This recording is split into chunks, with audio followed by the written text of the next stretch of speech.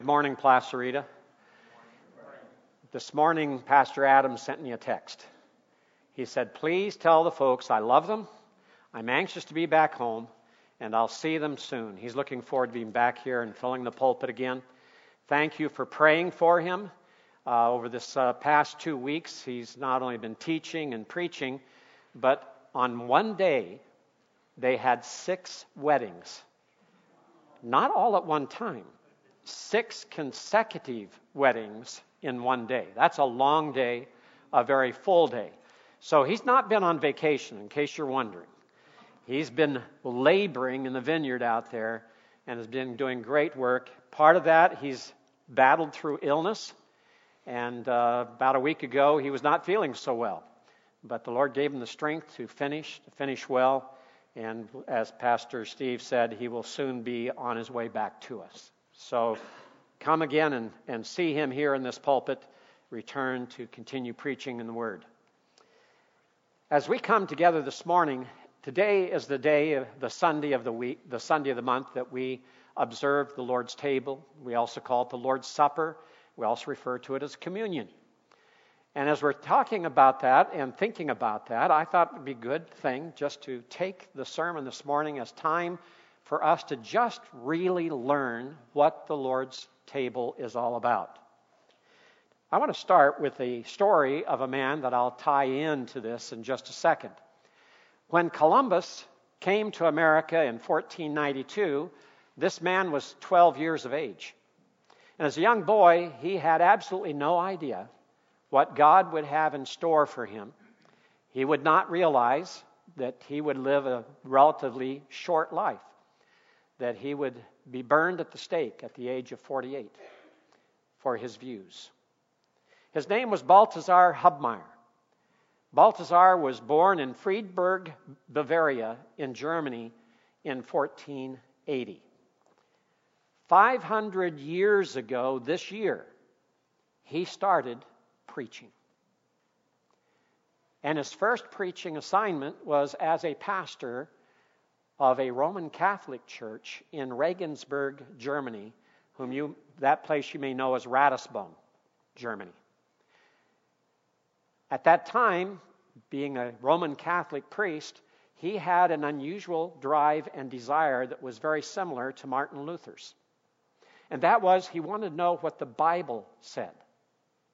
And he searched the Scriptures, studied the Scriptures. He wanted to be a man of the Word. He wanted to preach the Word. He wanted to teach the Word. Above all else, he wanted to live the Word of God. And through that, he went through a process of understanding that the Scriptures teach very clearly that salvation is by faith, not by works. That salvation is by faith alone, in Christ alone. As he came to that realization, there came a time in his life when he had to make a public declaration. By then, he was already preaching the gospel fully and had left the Roman Catholic Church. But still, there was a need for him to be obedient to the Lord. Obedient to the Lord in believers' baptism. So on Saturday, April 15th, which happens also to fall on a Saturday this month, and it is also the Saturday the day before Easter Sunday, which is April 16th. It was April 16th then also in 1525. Balthasar Hubmaier was baptized with 60 other believers at Waldshut in Germany. The next morning, he took the pulpit again with renewed vigor that he was obedient to the Lord, and what he had become convinced was what the Scriptures required, that a believer must be baptized to give public declaration of his faith in Jesus Christ. Unlike the Roman Catholic Church baptized infants without faith, he believed that needed to be given up. And he believed that it was only believers that should be baptized. And as a step of obedience to the Lord Jesus Christ, to give public declaration. Baptism did not save. Baptism did not convey any grace. And he began to write about that and to defend it. He became the very most vocal and most prolific defender of baptism of believers and of the symbolic and memorial view of the Lord's Supper. We believe as we come today that the elements of the Lord's table, the bread and the juice of the grape, are symbolic. The Roman Catholic Church teaches transubstantiation. The bread and the wine become the actual body and blood of Jesus Christ. The Lutheran Church, Martin Luther, taught that it's consubstantiation. It doesn't become the actual body and blood of Christ, but the actual body and blood of Christ are present with the bread and the wine. But we teach the memorial view of the Lord's table, that the elements are only symbolic of the body and blood of Christ. Balthasar Hubmaier believed that too, and he taught that. And he spent his life defending those two ordinances for the church. He wrote some of the most detailed defenses going into the scriptures. He conducted debates. He had conferences on this. And eventually, he was burned at the stake for his views. Even Luther had turned against him because he disagreed with Luther on the Lord's table. Even Ulrich Zwingli had turned against him because Ulrich Zwingli went back to infant baptism and also held that the body and blood of Christ were present in the Lord's table. Zwingli himself tried Balthasar Hubmaier, and eventually he was sentenced to death, burned at the stake in 1528 at the age of 48. So now you know the rest of the story about Balthasar Hubmaier. Why would a man like that give his life for the principles and teachings of Scripture about baptism and the Lord's table? I think you and I today don't rightly understand fully what the Scriptures teach about the Lord's table. And so that's why we're going to take the time this morning to look at that. You see, the church has two ordinances, baptism and the Lord's Supper. Baptism consists of the declaration of one's salvation, of being in Christ Jesus by faith. We could say it this way. Baptism symbolizes our commitment of faith, and the Lord's Supper symbolizes our obligation to brotherly love and to the one another's that we have in the New Testament. Or we could say it this way. Baptism is our Godward obedience, and the Lord's Supper is our brotherward obedience. You say, that sounds strange. I thought the Lord's Supper was to focus on Christ. It's symbolizing His body, His blood, His sacrifice, isn't it? How is this brotherward? How is this toward the fellow believers?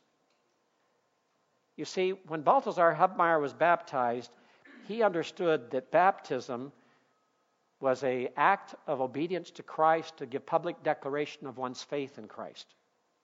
But it also placed him under the authority of the church and a commitment to his brothers and sisters in Christ to maintain his purity. And he, theirs. It was a mutual, agreed act.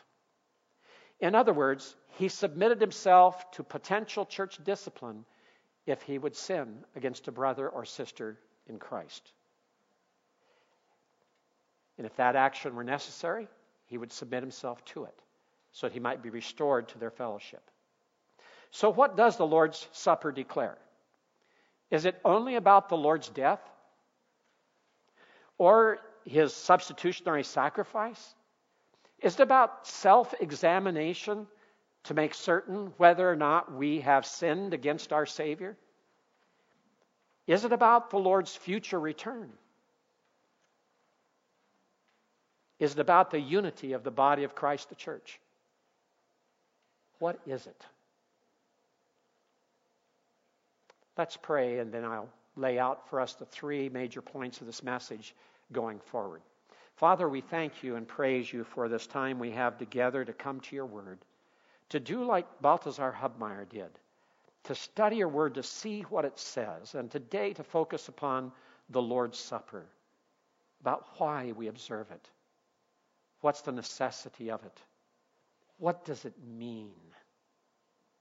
Guide us in this time that we spend together, Lord. We pray in Jesus' name. Amen. 3 points in the message this morning. First of all, I want to talk about how communion reveals the full program of redemption.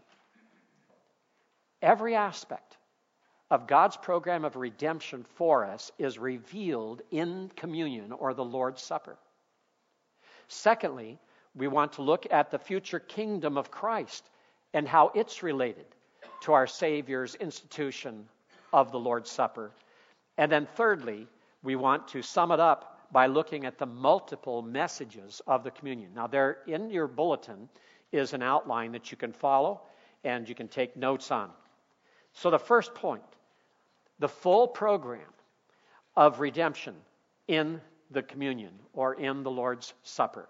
For that, I want you to turn, if you would, to Matthew chapter 26, because we're going to look at that and see what it has to say. You see, the Lord's Supper is instituted by Christ at the Last Supper there in the upper room in Jerusalem. And 3 of the Gospels give us a full account of what he said and how he instituted the Lord's Supper. Matthew, Mark, and Luke. Pastor Steve read for us this morning the Gospel of Luke's presentation in Luke chapter 22. Let's look at Matthew chapter 26, verses 26 through 29, and see what it has to say about the institution of the Lord's Supper. Beginning at verse 26 of Matthew 26. Now, as they were eating, Jesus took bread, and after blessing it, broke it and gave it to the disciples and said, "Take, eat, this is my body." And he took a cup, and when he had given thanks, he gave it to them, saying, "Drink of it, all of you. For this is my blood of the covenant, which is poured out for many for the forgiveness of sins. I tell you, I will not drink again of this fruit of the vine until that day when I drink it new with you in my Father's kingdom." So let's notice several things here. First of all, when we're talking about the full program of redemption, how does it begin? It begins with God appointing the Son to come and to take upon himself human flesh. So the first point we have here is that communion requires Christ's incarnation. When we take that bread and we see the words of Christ when he says, "This is my body," what does that require? That requires for him to have a body. And when he takes the cup and he says, "This is my blood," the blood of the new covenant, what does that require? It requires he have a body that has blood in it. We cannot observe communion unless Jesus Christ first came as a man and died on the cross and shed his blood at Calvary for us. You see, that's where we begin, the incarnation. When we observe the Lord's table, we are saying we believe he came. We believe that he was born of the Virgin Mary, that he was conceived in her womb by a miracle of the Holy Spirit, and that being a sinless man, yet he took upon himself our flesh, human flesh, and lived among us and walked among us.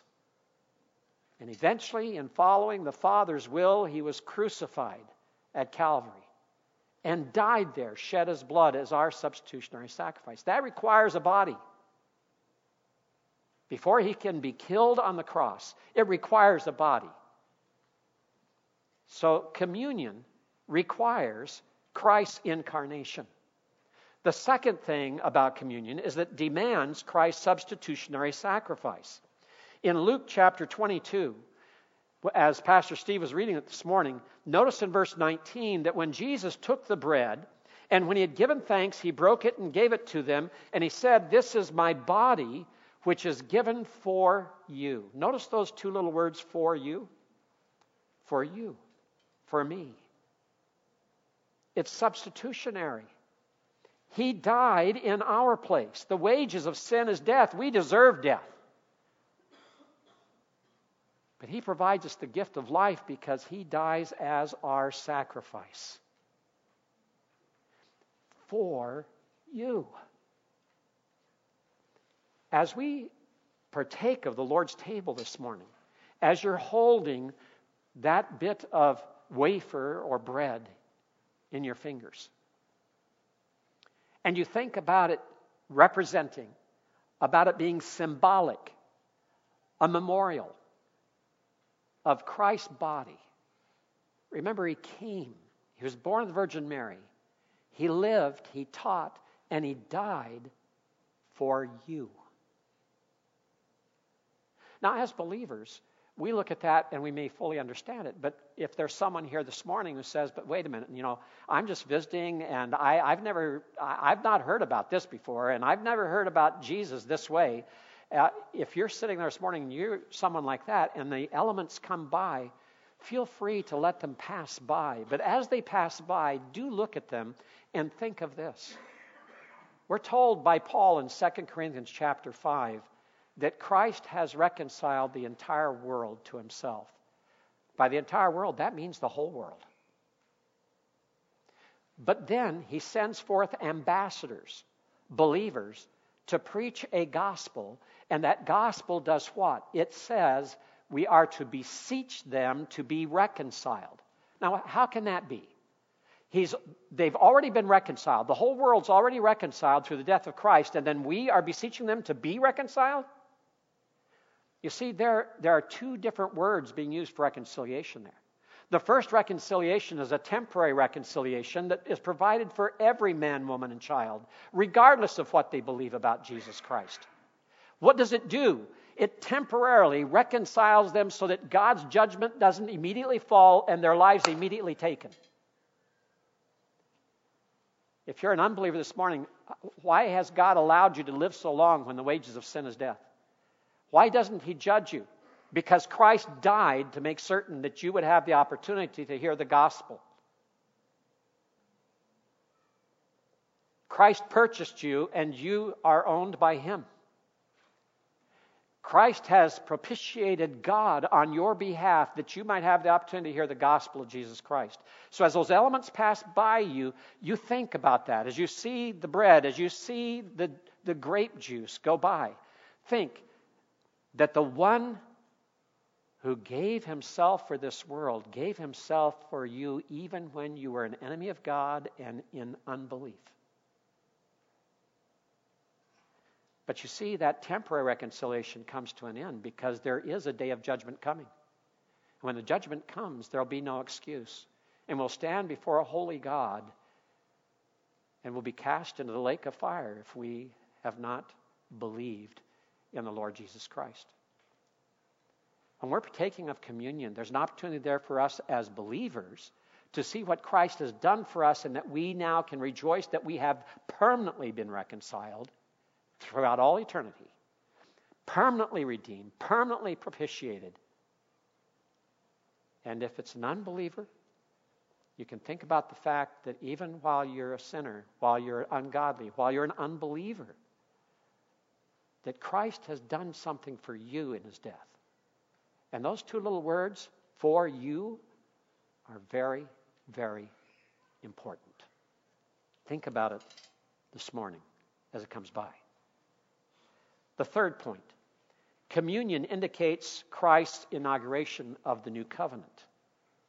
In Luke chapter 22, verse 20, he says when he takes the cup, likewise the cup after they had eaten, and said this cup that is poured out for you is the new covenant in my blood. The new covenant. The new covenant is in Jeremiah chapter 31. The new covenant talks about God removing a stony, dead heart and replacing it with a living heart of flesh.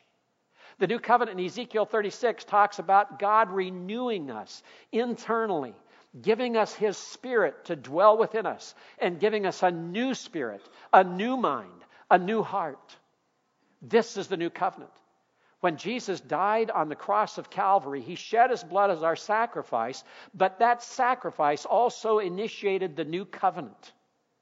And in that new covenant, we have life. We have the forgiveness of sins. Now, a covenant is something very special. There are very few covenants mentioned in Scripture, but the covenants all involve one specific thing. They all involve a God who desires a relationship with his people. The testimony of every covenant of Scripture is that He is our God and we are His people. So this cup of His blood, representing His blood, the blood of the new covenant, is a testimony telling us that He is our God and we are His people. We are covenanted to Him. And in every covenant in Scripture, there's not only the establishing of a relationship, but there's also a list of obligations in that relationship. The commandments that He gives. The commandments of the new covenant are revealed in the New Testament. And many of them sound like this: forgive one another, encourage one another, love one another, build up one another, pray for one another. Recognize the one another's? That's part of what is involved in a covenant relationship, because we become a covenant community. In the new covenant, we are covenanted to Christ, and we're covenanted to one another as the people of God to live as the people of God. And part of living as the people of God is that we have a relationship to one another. Remember, Jesus said all the commandments are summarized in two. Love the Lord your God with all your heart, with all your soul, with all your being. And love your neighbor as yourself. Love your fellow human being as yourself. And that becomes even stronger within the church as the body of Christ. The brothers and sisters in Christ are to love one another. They are to care for one another. They are to serve one another. This is what we're about. We are covenanted. And so that then brings us to the fourth point here under the full program of redemption. Not only does communion require Christ's incarnation, not only does it demand Christ's substitutionary sacrifice, and not only does it indicate the inauguration of the new covenant, fourthly, it identifies every believer as being united to the body of Christ, the church. When we partake of the Lord's table together, we're not doing it in our homes. We're not doing it separately. We're not doing it isolated. We're not taking the elements up to some hilltop somewhere nearby on a Sunday morning or any day and observing it alone. We observe it together as a body of believers who are covenanted together to serve Christ in the new covenant relationship. It is a family affair. This is a family meal. This is one in which we care for one another. Remember when Paul writes here, he says something about that. Because he begins at verse 23 of 1 Corinthians chapter 12 with astounding words. He says, 1 Corinthians chapter 11, verse 17. But in the following instructions, I do not commend you. Whoa, wait a minute. What's happening here? He is letting us know that when we ignore one another and when we fail to have right relationships to one another, we don't deserve commendation. He says, because when you come together, it is not for the better, but for the worse. For in the first place, when you come together as a church, I hear that there are divisions among you. How can we observe the Lord's table if there are divisions? How can we observe the Lord's table if the peace between us is broken? How can we observe the Lord's table if there's hate instead of love for one another? How can we observe the Lord's table when we neglect one another? How can we observe the Lord's table when we're not taking the time to encourage one another, to love one another, to forgive one another when someone offends us? You see, Paul said, look, I have nothing to commend you about, Corinth. Because when you come together as a church, as you should, to observe the Lord's table, as you should, you're breaking the new covenant relationship between yourselves. You're not living the way Christ desires and intended for you to live. Look back at chapter 10 for a second there. Chapter 10 of 1 Corinthians, verses 16 and 17. Paul is also talking there about the Lord's table. He's contrasting it to the table of demons. And he said, you shouldn't have any part with demons. You should not have any part with idolatry. So you should not drink the cup of demons and also the cup of the Lord's table, or eat the bread for demons and worship of idols and eat the bread of the Lord's table. Notice what he says in 1 Corinthians 10, verse 16. Is not the cup of blessing which we bless a sharing in the blood of Christ? Is not the bread which we break a sharing in the body of Christ? But keep reading. Verse 17. Since there is one bread, we who are many are one body. For we all partake of the one bread. That bread we partake of this morning not only symbolizes the physical body of Christ given in sacrifice on Calvary for us, it also symbolizes the spiritual body of Christ, the church, which we are. So when we partake of it, we're not only recognizing what Christ has done for us in his redemptive work, we're recognizing that we are one in Christ together, and that we are one body together, and we ought to live as one in harmony and in peace and in love. That's part of the Lord's table. We can't ignore 1 Corinthians 10, 16, and 17 and focus only on chapter 11, verses 23 through 28. We have to also read chapter 11, verses 29 to 34, which talks about further this judgment because of their lack of concern for one another. And notice what comes next in chapter 12, spiritual gifts. Why? Because we are to use our gifts for one another. We are given spiritual gifts to use in the body of Christ. So chapter 12 and following gets into that whole topic. It's all involved. If we observe the Lord's table and are not busy serving one another using the gifts we've been given, then we are failing to observe the Lord's table correctly. Communion demands that we live for one another. That's the final point there. Communion demands that we live for one another.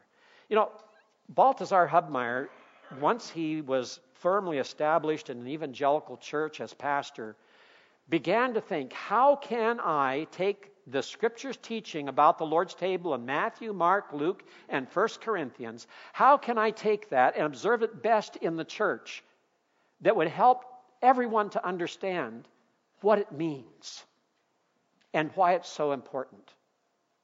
And he devised basically the same pattern that you and I follow every month here at Placerita Bible Church. We have the preaching of the Word. We have the passing of the elements, as we'll have here in a little bit. And we partake together. But there was one thing that he did that we rarely do, and that I've never been in a church that does. But he advised it, because he said this is important and significant. If we're to live for one another, if we are represented in that one bread as well as the body of Christ physically, but the body of Christ spiritually, then we need to recognize our responsibilities and obligations to one another. So after the closing prayer by the one who was leading communion, he would stand there and instruct the congregation out of Matthew chapter 18. He would explain to them what church discipline is all about and why it must be practiced. And to remind the people that they are obligated in their new covenant relationship to one another to serve one another, to minister to one another, to forgive one another. And if we see a brother or sister sin or they offend us, we are to go to them in accord with Matthew chapter 18. And we're to seek to be reconciled, and we're to seek to make things right. And the person who has sinned against us, we are to forgive. And if we will do that, then we have properly come together. That means that when we come together, it's not going to be, well, I'm going to get in there and get my food because he's going to eat all the rest, you know. Remember how this whole thing started? It started at the Last Supper. And if you read Luke's gospel very carefully, as we read it this morning in chapter 22, there are two things you'll note. Number one, Luke began by describing how Jesus distributed the wine to all the disciples first, at the beginning of the Last Supper, the Passover meal. Then they had the Passover meal.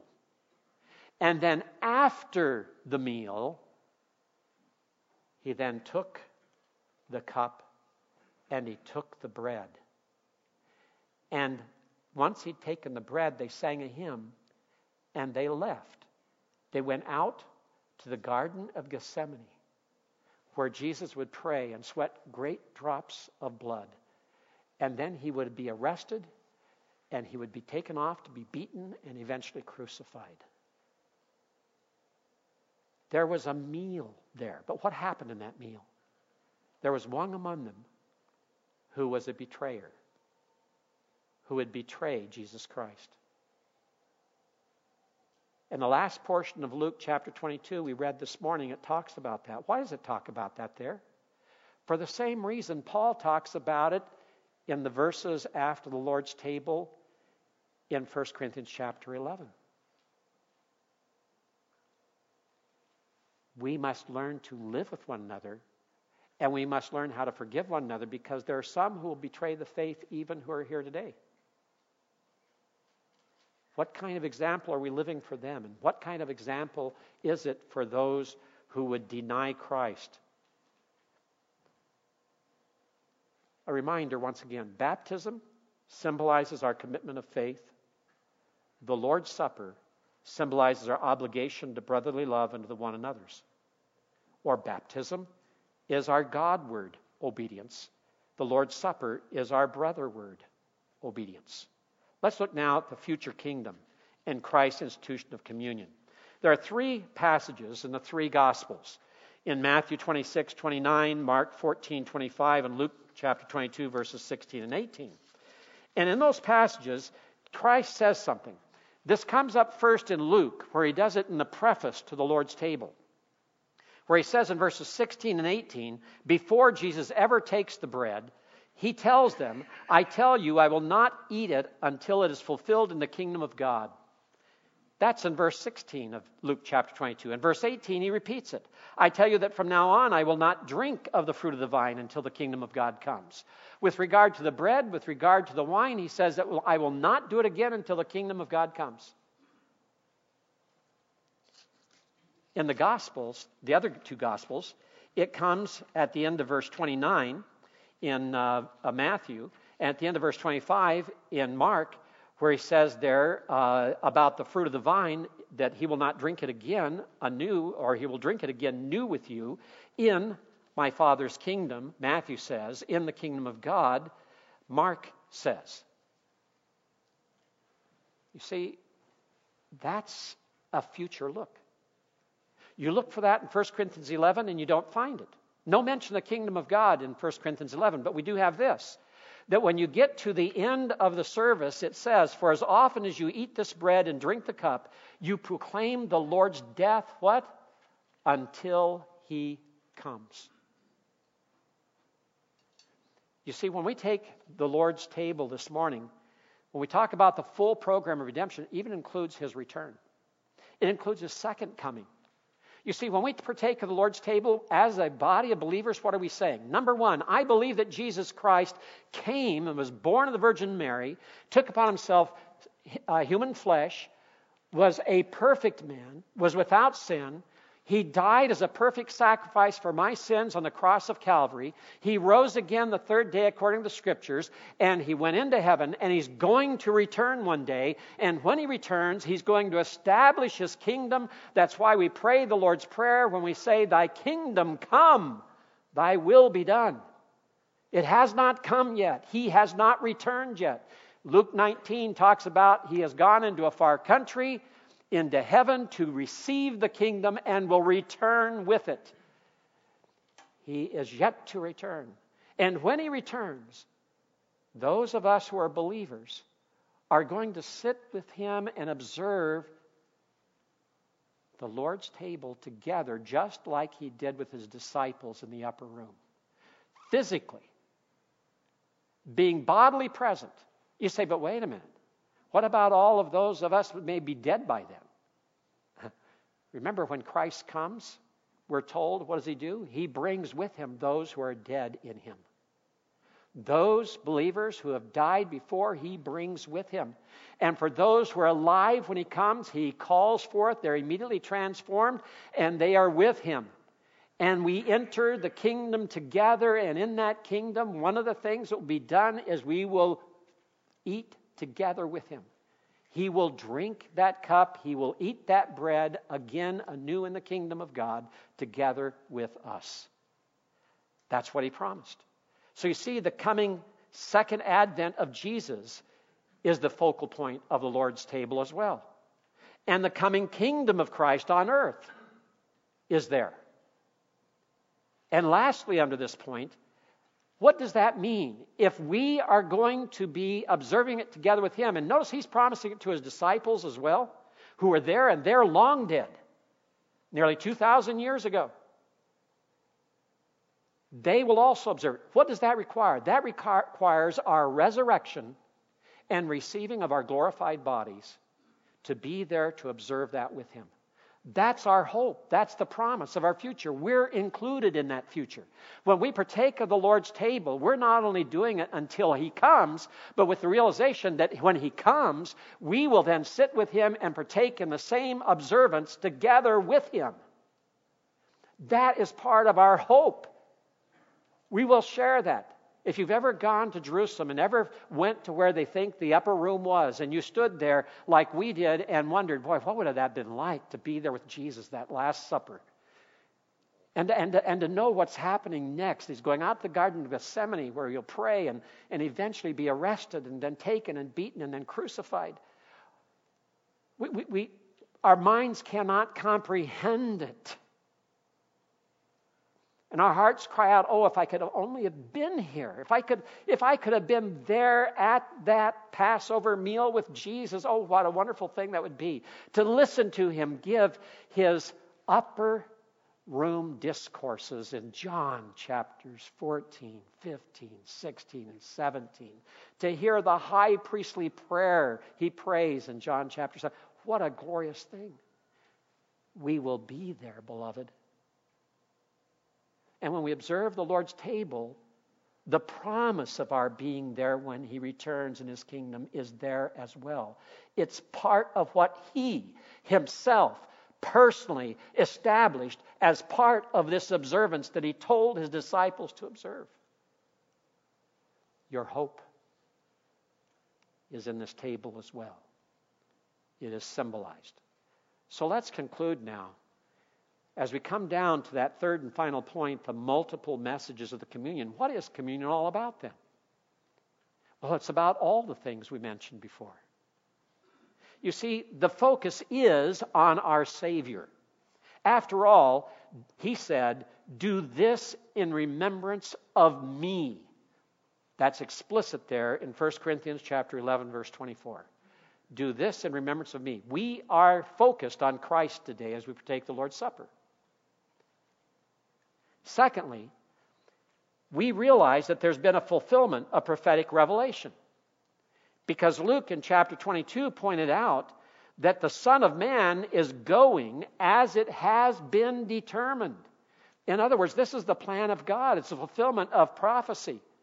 That the Son of God would come, take upon himself human flesh, and would die as a sacrifice for sin, and would leave us, and then would be resurrected, and then would ascend into heaven, and one day will return. This is all part of God's program. It's a fulfillment of prophetic revelation. And third, it reminds us that our sins have been forgiven. Luke said that so clearly, but especially so Matthew in chapter 26, verse 28, where he said, Jesus said, here's Matthew recording what Jesus said. You might say, well, wait a minute. Why do each gospel have a different thing about what Jesus said? Well, each one was given the freedom of writing down what they remembered and what the Spirit brought to their memory as they wrote. They were writing to different groups of people, too. Matthew is writing to Jewish people primarily. Mark was writing to those who were Romans, those who were slaves. Luke was writing to those who were Greeks. John is writing primarily to the church and to believers, writing much later.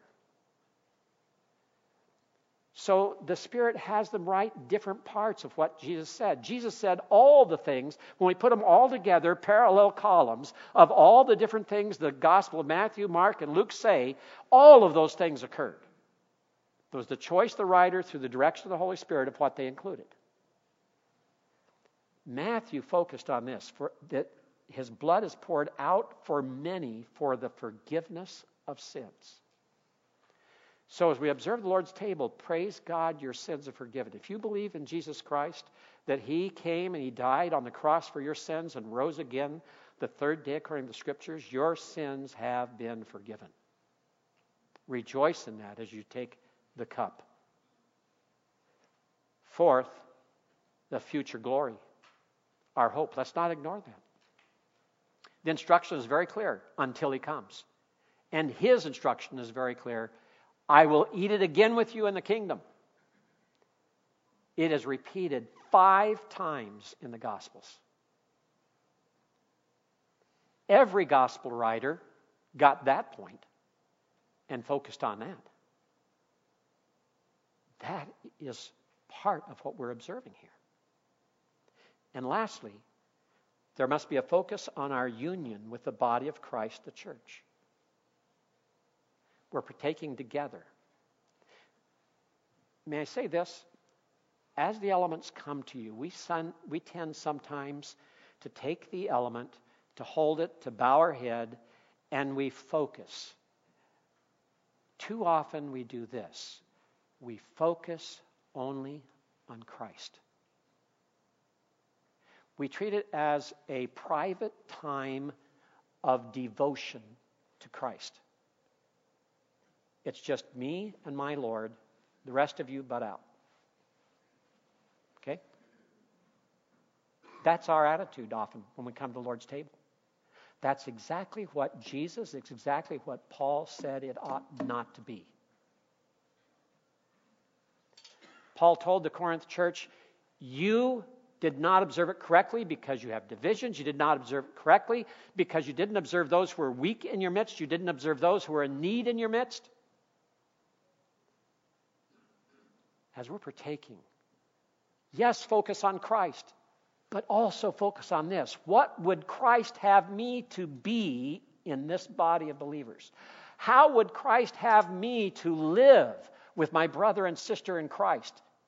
What is my relationship like with them? Am I honoring my Savior? Am I honoring Christ? Am I glorifying Him in the way I'm behaving? That has to be also part of the Lord's table. Without it, we're not observing it biblically. In conclusion, just 2 points. The Lord's table presents the full redemptive work of Christ, past, present, and future. This is like a small theology all together in one brief memorial meal, with Christ as the center. Secondly, and lastly here, the Lord's table calls us to live in unity with one another and to exercise our spiritual gifts for one another. Without that, we again are not observing the Lord's table correctly. This is an important time in a community of believers. It's a time when we're renewing our relationship to our Lord and what He's done, and our relationship to one another because of what our Lord has done. We are one body. Are we living like it? Think about that as we come. Let's bow in prayer. Father, we thank You and praise You for Your word. Sometimes as we approach Your word, we're deeply convicted of our own sin, our own lack, our own failures. We're also deeply impressed and amazed at Your amazing love for us, that you would send your Son to die for us, that you would have him come and offer that perfect body upon the cross of Calvary as our substitutionary sacrifice, that he would pay the penalty for our sins, that we might have forgiveness of sins. He was made to be sin for us, that we might be able to have his righteousness, which is the only righteousness by which you would allow us into your heaven. Father, we've not paid a price like Balthasar Hubmaier, who believed these things and lived these things to his peril in the first part of the Reformation. And as we're in this 500th anniversary year of Luther's theses on the Wittenberg door, we're reminded of the price, the penalty so many of the reformers paid to believe that it's the Scriptures alone and Christ alone, by faith alone. Help us as we're together now observing your table today to observe it the way you've instructed us. We pray in Jesus' name. Amen.